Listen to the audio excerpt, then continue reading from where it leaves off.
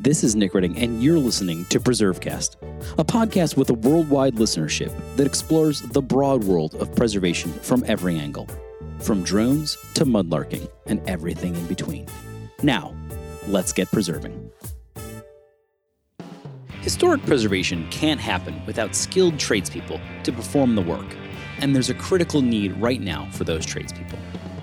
The Campaign for Historic Trades, powered by Preservation Maryland, is working to meet that need by strengthening apprenticeship opportunities within historic trades. In partnership with the National Park Service's Historic Preservation Training Center and Conservation Legacy, the campaign is currently recruiting for NPS Traditional Trades Apprenticeship Program, or TTAP. TTAP's an intensive 20-week apprenticeship that provides young adults the chance to learn historic trade skills while working on America's most iconic historic sites. Multiple positions are open for the 2022 season at national parks across the country. Visit historictrades.org for more information on TTAP and how to apply today. Welcome to PreserveCast on the second ever Trades Takeover.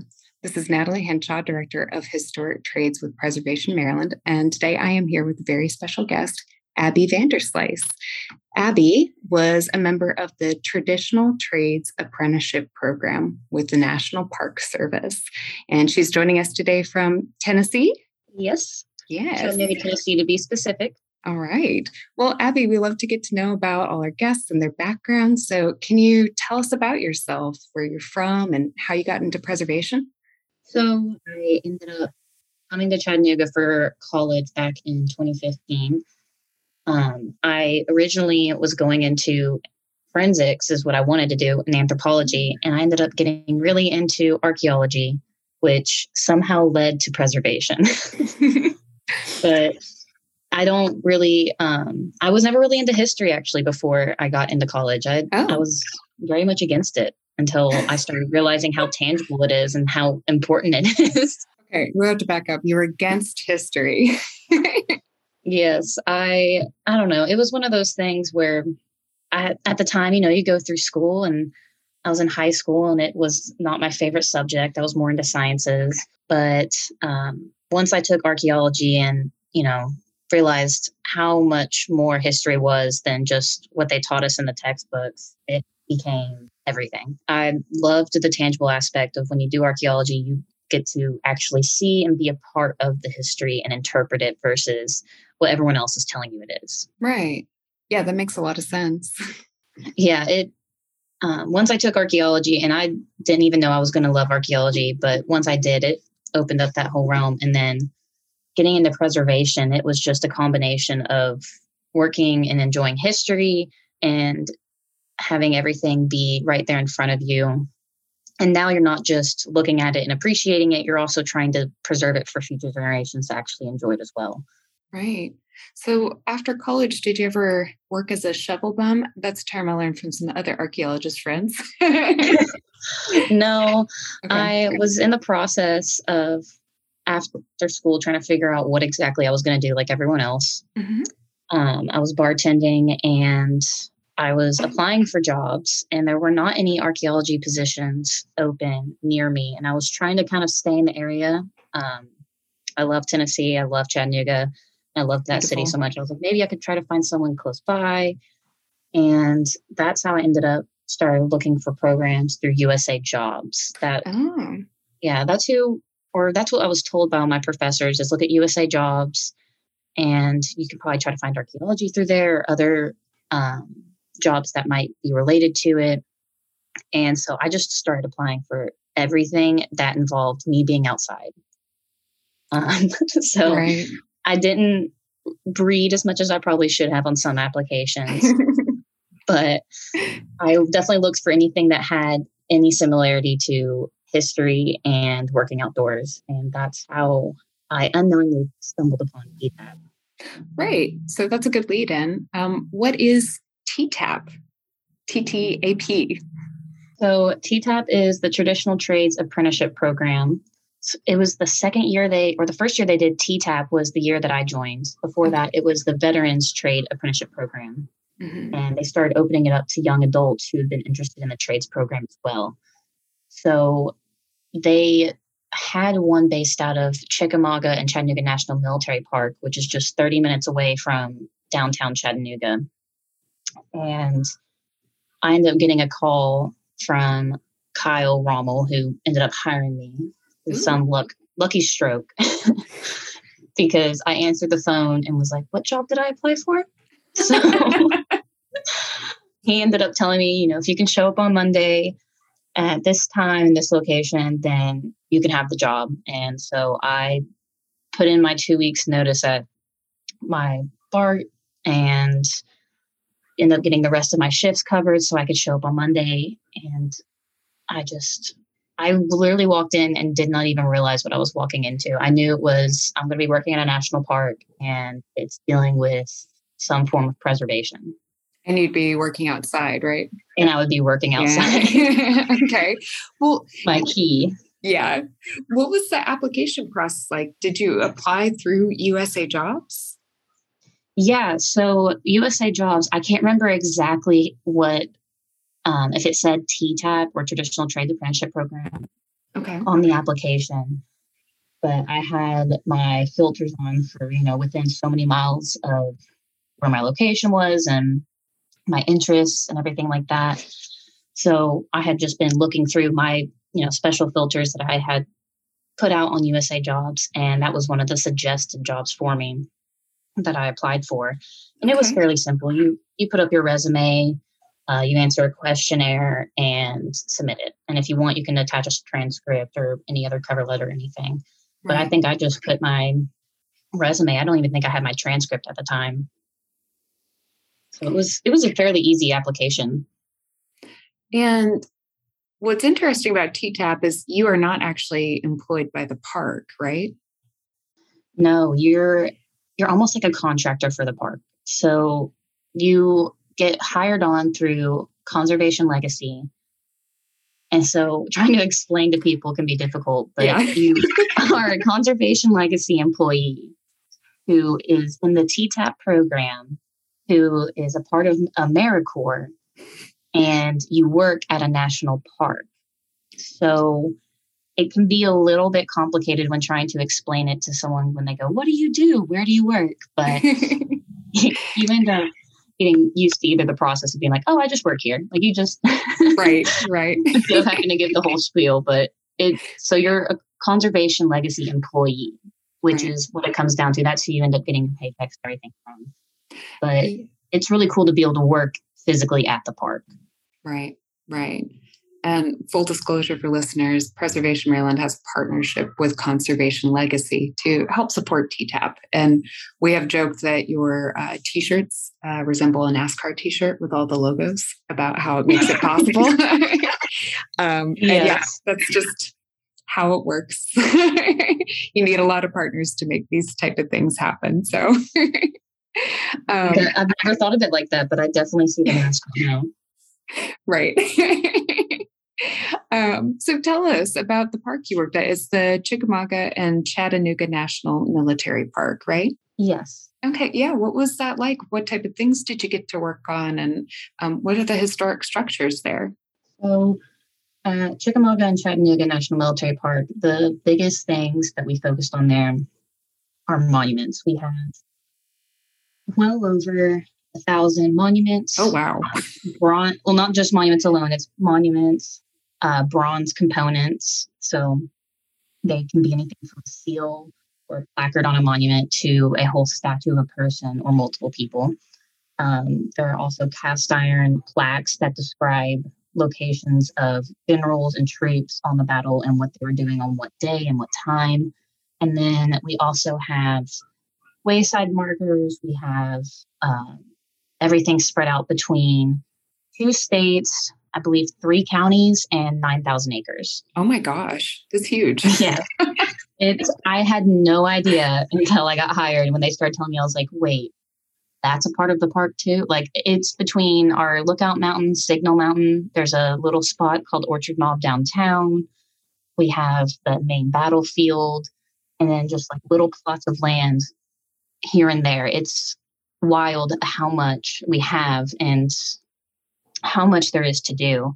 So when I was there, or still am there, what I primarily work on and what I started working on through TTAP was preservation of the monuments. So we did a lot of washing, using a hot pressure washer and this chemical called D2, which is a bioinhibitor. It would prevent algae and moss and everything from growing on these monuments to help make them look like brand new. But we ended up also learning how to do hot and cold waxing, which is, you get to use a cool torch for hot waxing and heat up everything and throw the wax on there in hopes it stays and protects it for another year. Right. And then I started learning how to do mortar. So, repointing missing pieces of monument using lead joints for replacing lead joints that have gone missing over time, replacing whole bronze components. So if a seal is missing from a monument, trying to get that replaced back on there. I mean, the list is never ending, but it has been a very diverse job. I can say that at the least. It sounds like you had to learn a lot of different material science because, if you're working with all these different metals, you can't treat them the same, or even just, making mortars and different cleaners. Did you get to learn a lot about those type of things?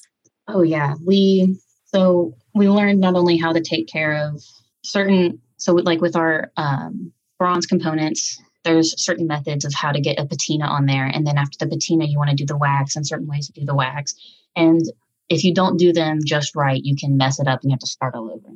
Oh, man. So it's been a lot of trial and error and paying attention, reading instructions, and really making sure that, you're putting in the effort and you're paying attention while doing so. This isn't like you would think, you're washing rocks. Well, you're not paying attention. You might actually chip off some of the side. And if you're not paying attention to the chemicals, you could really hurt yourself or someone else or the asset itself.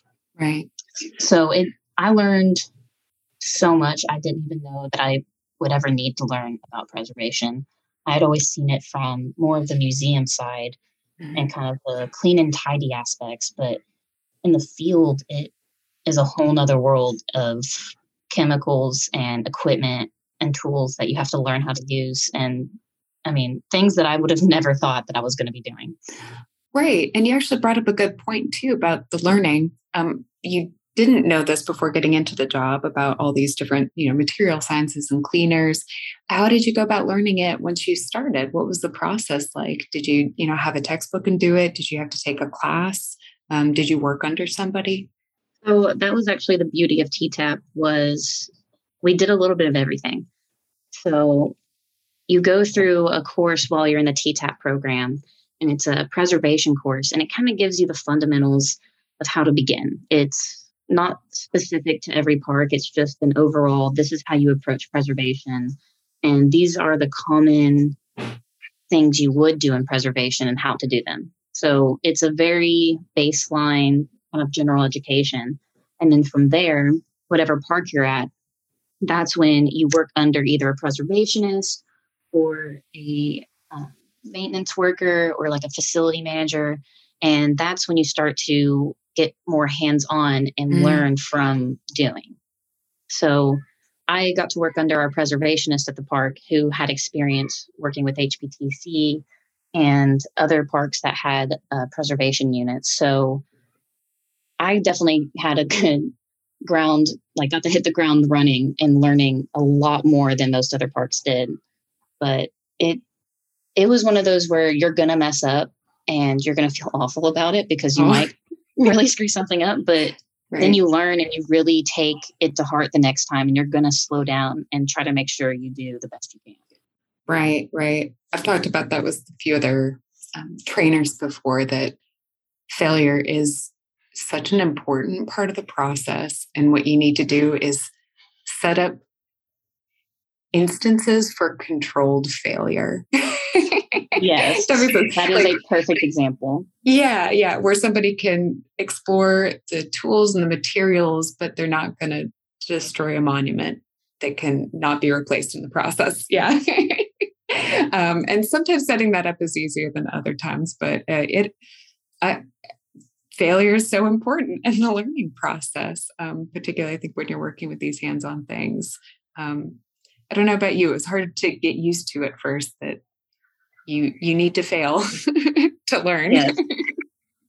I'm a perfectionist, so Yeah. just being watched while I'm failing was miserable at the beginning, but it kind of became a reality of this is how I'm going to learn and this is how I have to learn, because Mm-hmm. if I'm not doing it in a controlled instance, like you're saying, then I'm going to be doing it out in the field and causing damage to something that may not be able to be replaced or fixed at any point. So it was definitely a major, I guess, acceptance for me to try to understand why I need to fail. Right. But the program itself was really set up so you could learn to fail in smaller instances and not cause major damage, which is amazing. Do you think that was the most challenging thing for you, is learning that process of learning? Or was it something else? Yeah. I think the biggest challenge was the fact of failing and not being good right off the bat, because, you don't have a textbook always to go by. A lot of this trade work is through trial and error. A lot of it is, well, I don't know if this will work, but let's try it and see. Mm-hmm. So that learning process kind of helps set me up. So for future preservation, I'm not scared to take a risk if I feel confident in how I'm going to do it. If I feel confident in what I'm doing, and if I know that I can test it on something else that may not cause damage, or I can test it in a controlled environment and be able to figure out in the future, oh, this can be either a useful, chemical, or this could be a useful tool, or you learn, nope, I can't ever touch that again. That's going to cause problems. Right. Man, that's a lovely summary. That is like the type of outcome that you really want from the training, is somebody to come out with that level of discernment. Because you're right. You can read it in a textbook, but it's never directly applicable to the field. It's never a 1-for-1. There's always something unexpected, and you have to have that level of discretion to do the job effectively. And yeah, know your limitations. Coming from school, and a lot of time tradespeople tend to not go to college, and they end up being able to go straight from high school and go to a trade school. Mm-hmm. Coming from a college background, it was a little more difficult, because everything at that point had been follow the textbook and you'll get your answer. Right. But this is definitely, I think it was a great thing to go out of the comfort zone for me on this as well, because it built my confidence and my work ethic, and built my confidence and, just in general of how to approach tasks that I may be uncomfortable with. Yeah. Would you say that's your biggest victory out of TTAP? Oh, for sure. That it definitely instilled in me a little bit more than I thought I even had. So it gave me a lot of confidence in who I am and, what I'm capable of, really. So how long were you in TTAP, and are you still in it? Technically, I was in TTAP for 2 years. That is the maximum time you're allowed to be in the SED program. Okay. Usually TTAP, it goes for 6 months. And then the park, based on the park's funding and conservation legacy funding, you can get extended, or your 6 months it's up. Mm-hmm. Because I was a part of the new program where they were doing young adults, there was a lot of funding behind it. And I was very lucky to be able to get extended and extended and extended, and continuously so for 2 years. Right at that 2-year mark, that's when COVID hit. So yep, that was a bummer. But after that, when I had like a week or so left on my contract, and I came back, and the park was wanting me to stay on, but did not have a position with the park to hire me. So they said, we will continue to help fund you through. You just cannot technically be TTAP. Okay. So I'm still a conservation legacy employee. Oh. And I still work through AmeriCorps. I'm just not classified under the TTAP program anymore. Okay.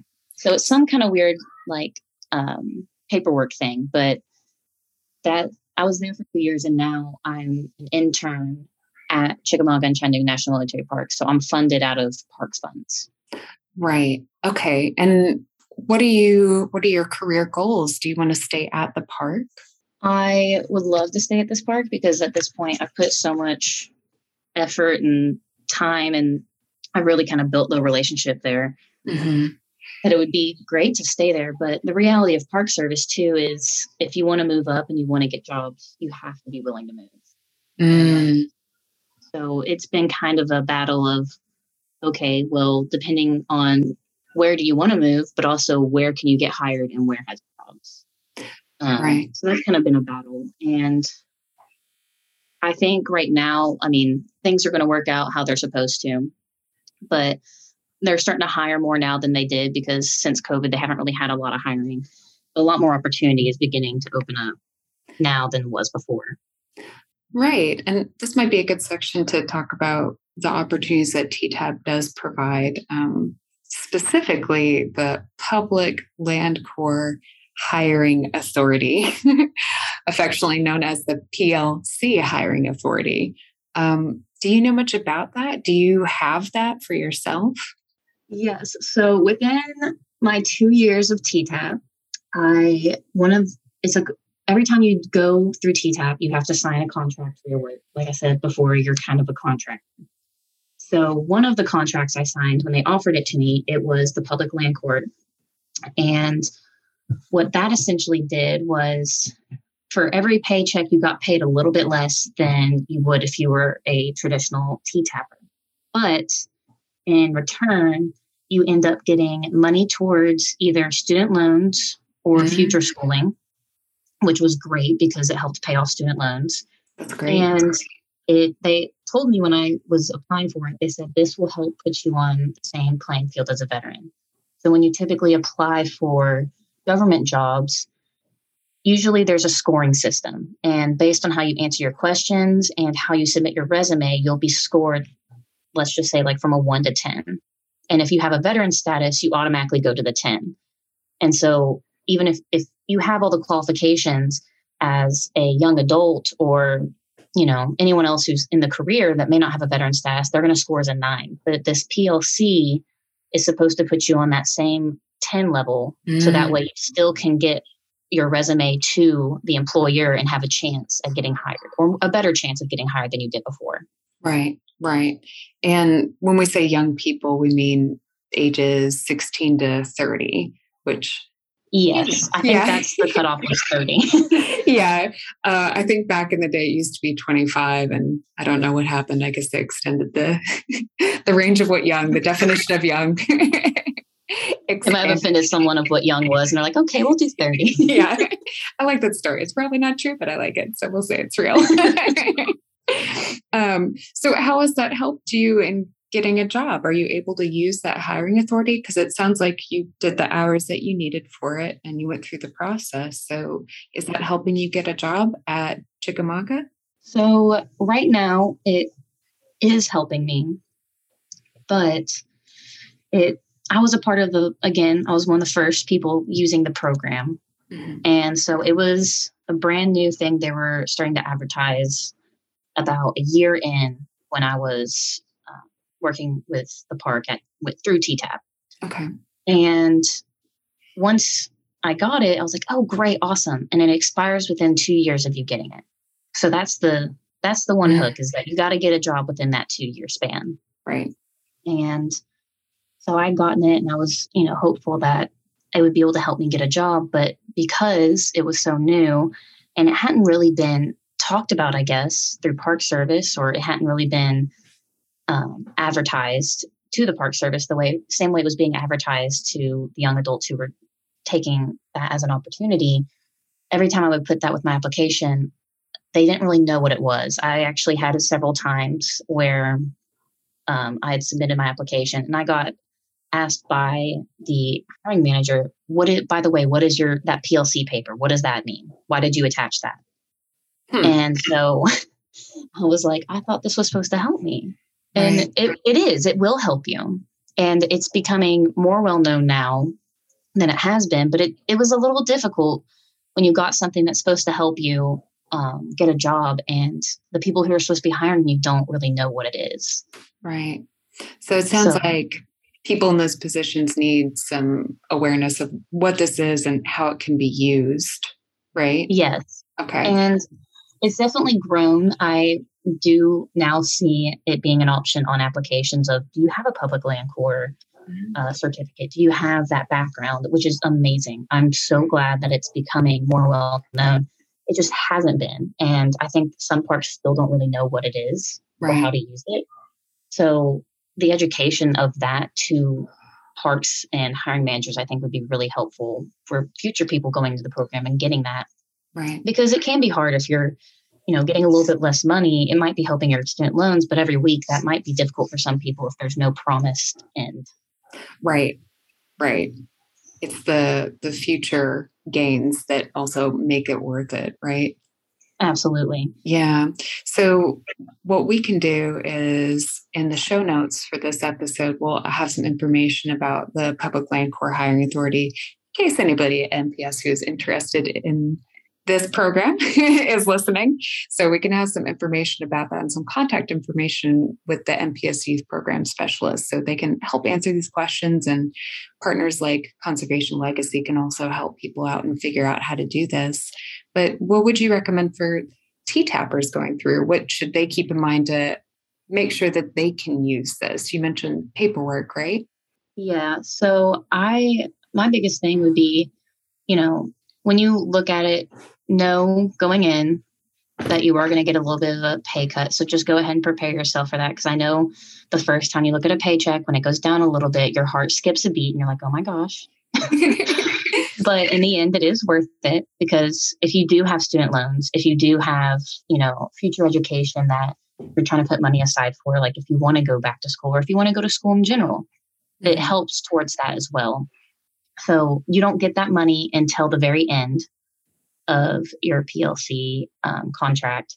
But if you do have student loans, another great thing about it is it furloughs those student loans until you get that money. So you're not going to be gaining interest on any of that. So it kind of, if you are trying to pay them off, it does give you a little bit of leeway and some help in that aspect. The paperwork is pretty much the same as what you would be signing for the TTAP paperwork. It's not really much difference. All it is just kind of laying out what PLC means. And at the end, you get a certificate that you can attach with your resume and submit. So whenever you apply for jobs, you can let them know, not only in your resume, I have it, but show them the certificate of, yes, I have proof that I have it, and this is reason to hire me. Okay. So they'll actually get that certificate, and that shows they went through this program, and it's an official document that they can use in the application process. Yes. Okay. And it's one of those, it's great to have, just even if, it's a lower job or anything, just throwing that in there now is going to help just give a little bit of extra push of, look, I put in time and I'm willing to wait to get this job. Right. So what would you like to see from the broader preservation community? There's a lot of talk now about, supporting people going into the trades and starting trades training programs. And, speaking from the experience of somebody who has been through one of these, what do you think we can help out with or do better? So I think that this is kind of one of those, I'm sure many people hear it today, like, do not think you have to go to college. Trades are a wonderful thing to get into. I think it should definitely still be continuously talked about. That is a wonderful opportunity to get into instead of going to a college if that is not your interest. Right. I try to open that window of accepting more young adults and opening up the trade program, because most of the time we talk about trades, we talk about welding or construction work. And it sounds like TTAP does not require a college education. You don't have to have a degree to apply to it?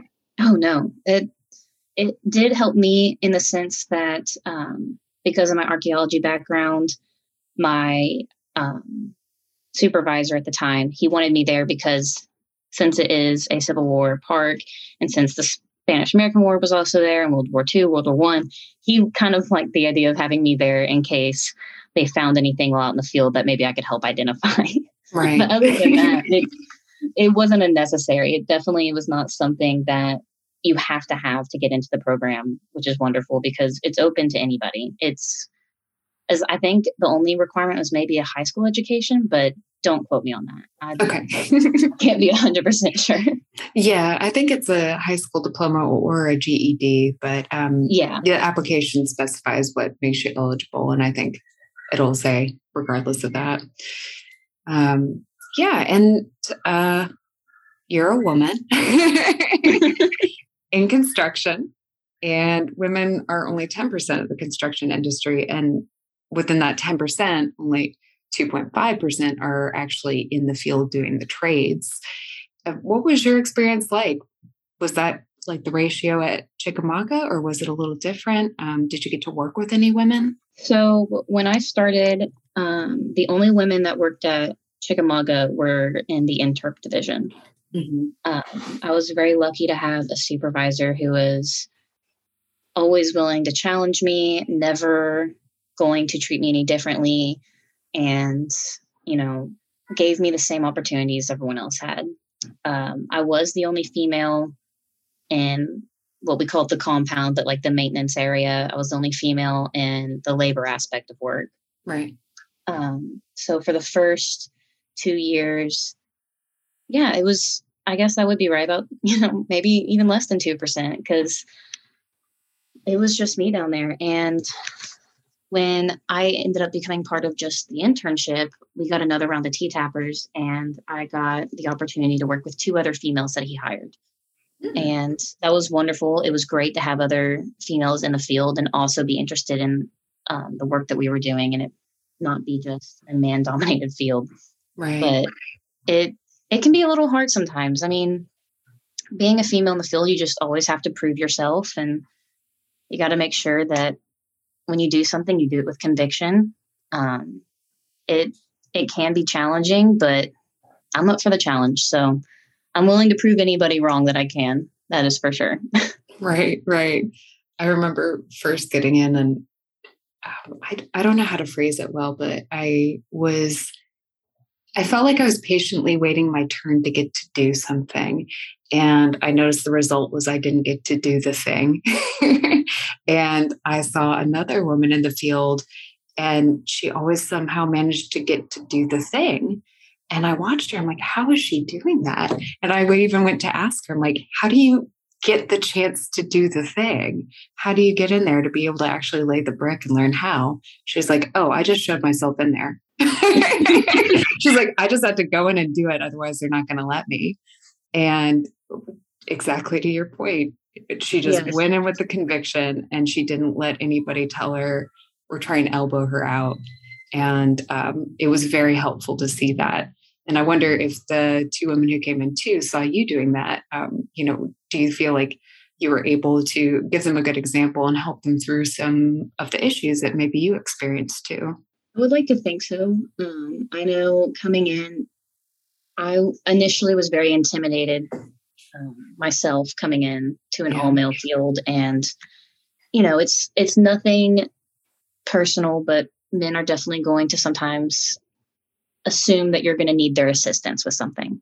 Yeah. And I take it as, they're just trying to be a gentleman. It's nothing wrong, but you have to be assertive and being like, I can do this. I can do it myself. I don't need the help. And if you do need the help, ask for it. But right.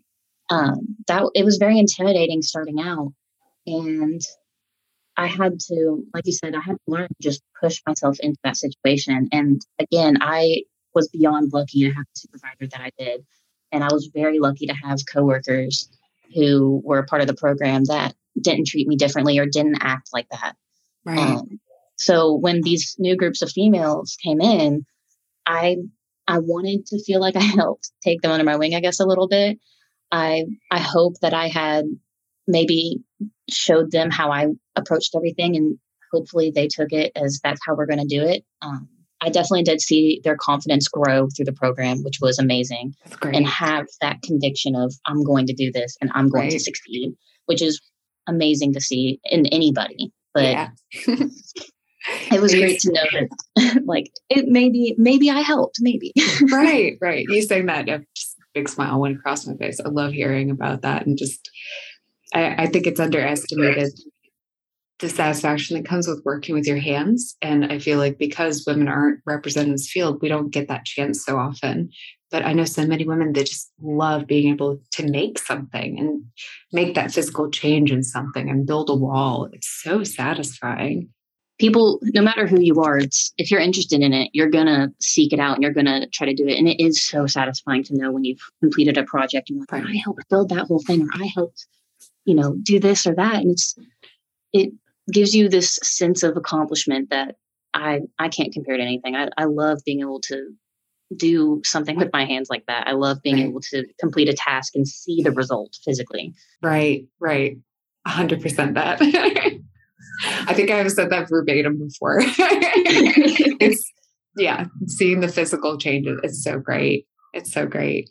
So maybe one thing that both women and men can do in the trades, women just need to be assertive and say, I don't need your help on this, or let me do this first and then I'll ask you for help. And maybe men can always just ask if we need help. That might be a simple, small change to start working towards. And I don't think anybody loves unsolicited advice. Yeah. And and it's hard because a lot of people also don't like asking for help. Yes.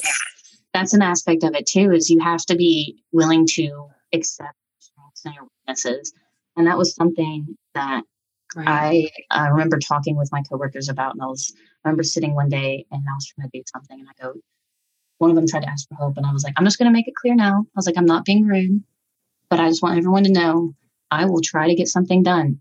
And don't help me unless I ask for it, because I want to push myself too. I want to see if I can complete the same task you can. Right. So, and that changed everything. They were trying to just be nice with me, and they wanted to help where possible. But it makes a difference too when you're like, let me fail before I ask for help, because like we said earlier, you're not going to learn unless you fail. So maybe you learn where your strengths are. Maybe you learn where your pushing point is and where you do need help.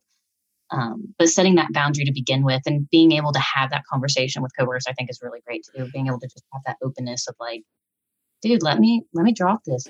Let me see if I can actually pick it up, and let's see if I can actually, use this hot wax properly and everything. So, right. I love that framework too, that you also have to be comfortable asking for help and knowing that it is okay to ask and articulating you will ask if you need that. Yeah. Because you're right. A lot of people don't like asking for help, and it's not the most natural thing for a lot of people. So it is an important aspect of all of that and the controlled failure. Yes. Yeah.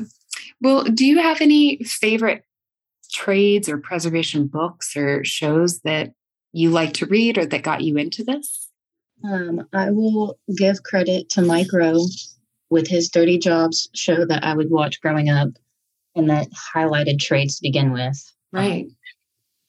I was not really aware of, like I said, about like welding and construction. You don't really think of trades and the diversity that it holds.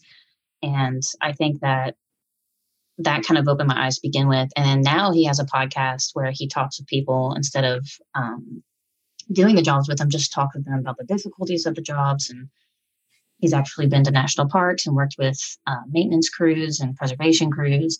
So I think just him highlighting trades in general and highlighting the importance of them and the diversity of them has been awesome. Right. Definitely an eye-opener for me, and I'm sure many other people.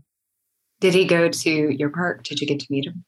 No, I wish. I'm still crossing my fingers eventually. But my supervisor at one of his old parks, his wife got to meet him when he came one time to their park. So I was I know he goes to parks. Right? Okay. So what we're going to do is tag him in this. Try and get him down there to go highlight the work you're doing at Chickamauga. Please. I would love the extra hands. All right. Do you have anything that you want to plug? Do you have a website or any type of social media, or do you want to promote somebody's that's trades related or otherwise? I guess highlight trades with the PTAP, and look those up. But I don't really have any. I'm not really big on social media. I kind of keep everything a little bit more private. Right. Same. Lots of tradespeople are that way. So how do you find out about different trades opportunities? Do you just go straight to websites or is it through word of mouth? A lot of it, I honestly, is through word of mouth. So that's been another great part about TTAP was you get to make really good connections with people, not only in the Park Service, but then also different aspects of the Park Service. So invasive species and bat monitoring. So, I mean, it kind of opens up your ability to work with people from different parks and, get to learn like, oh, a guy through the Forest Service or, oh, somebody through Bureau of Land Management. Right. Different aspects, not just the Park Service, but different aspects that your PLC can also help you get a job through because it's for any government job. It's not just for Park Service, which is wonderful too. Right. Yeah, there's a big but small network. It's if you know one person, you probably know everybody, but yes, figure out how to meet everybody. Yes, definitely. That and staying on USA Jobs. If you stay on USA Jobs, you'll figure out, oh, is that park hiring? And then you can, once you make those first connections, you can figure out how to get connected. Yes, very much. And you can Google USA Jobs or just go direct. It's usajobs.gov, and that hosts all the government jobs that are out for hire, essentially. We've been talking about it throughout the podcast and didn't specify that it's a URL. And Abby, the last question that we always ask the guests is, what is your favorite historic place or site? So my favorite historic site is Sapelo Island. You know where that is? Yes. You do? Yes, I'm actually Georgia based. Oh, wow. Okay. Yeah. Not many people tend to know about it. So that's awesome. That's actually where I did my first field school. That's so fantastic. Tell us about it. So while I was still in school and in the archaeology program, we had to do, well, we didn't have to, but we got to do field schools. And so you go for a month to historic sites to help dig up archaeological remains, not human remains, but artifacts. That's what I mean by remains. And we did it as a project for working with, like, in hand with NPS and government entities, while also trying to shed light on the Geechee Gullah culture. So that became one of my favorite historic places. When I first went, I was, I'm in school and I was kind of frustrated. I had to spend a month away from my friends for the summer. But the community there and the history of that place is amazing. I don't think it gets nearly enough credit. And it was wonderful to work there and to get to know the people and actually know that when we were doing our work there, we were giving light to a culture and a population that has for a long time been silenced and a long time has not had the opportunity to share their own history. Right. So it was and it's beautiful. It right off the coast of Georgia in the south. It's close to Savannah, and it's a remote little island. You can't stay there. We only did because we got permission through our work. Right. But if you ever get the chance to visit there, and if not, St. Simon's is really close by next to it. That's another cool site. But Sapelo has an amazing history that I think deserves more to it than, just being looked over. Yeah. It's a place I've been meaning to go and I haven't, and I've heard so many cool things about. And yeah, it's a barrier island, and it's the Gullah Geechee community that lives there, and they're the only ones allowed to still live out there, right? And there's no bridges. You have to take a ferry, and like you said, you have to leave at the end of the day. Yeah, well, we had to stay in government housing while we were there, so we stayed on the island, but the ferry only does, I think, like 3 trips a day. Right. And except for on Sundays, because they still have church services on the island for the Geechee Gullah population, because it has one of the first Baptist African-American churches in the South. Oh, wow. So they still hold service, and they hold traditional, as far as I'm aware, they hold the traditional kind of service that they held then. And it's this beautiful little church they have on the island. So they have more ferry rides on Sundays, so the population and the descendants of that population can continue to go to church where their ancestors went to church.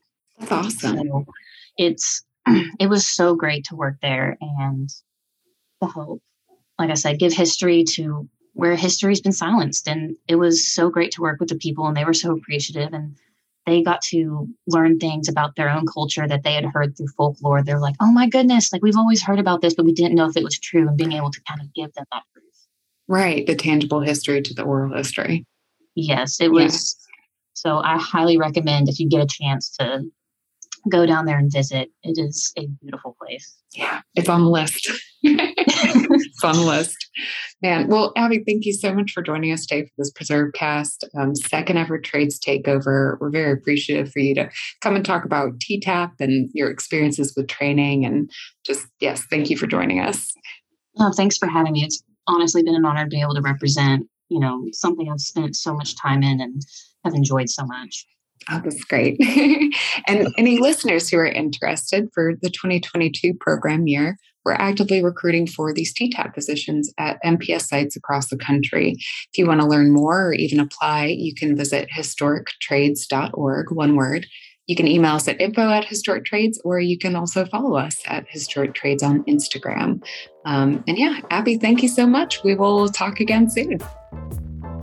Thanks for listening to PreserveCast. To dig deeper into this episode's story, head over to preservecast.org for show notes and our collection of previous episodes. Don't forget to engage with this podcast by subscribing, commenting, and leaving a review. Follow along on Instagram, Twitter, and Facebook at PreserveCast for even more. PreserveCast is currently recorded in Walkersville, Maryland, and sponsored by the 1772 Foundation, and powered by Preservation Maryland. Thanks for listening, and keep on preserving.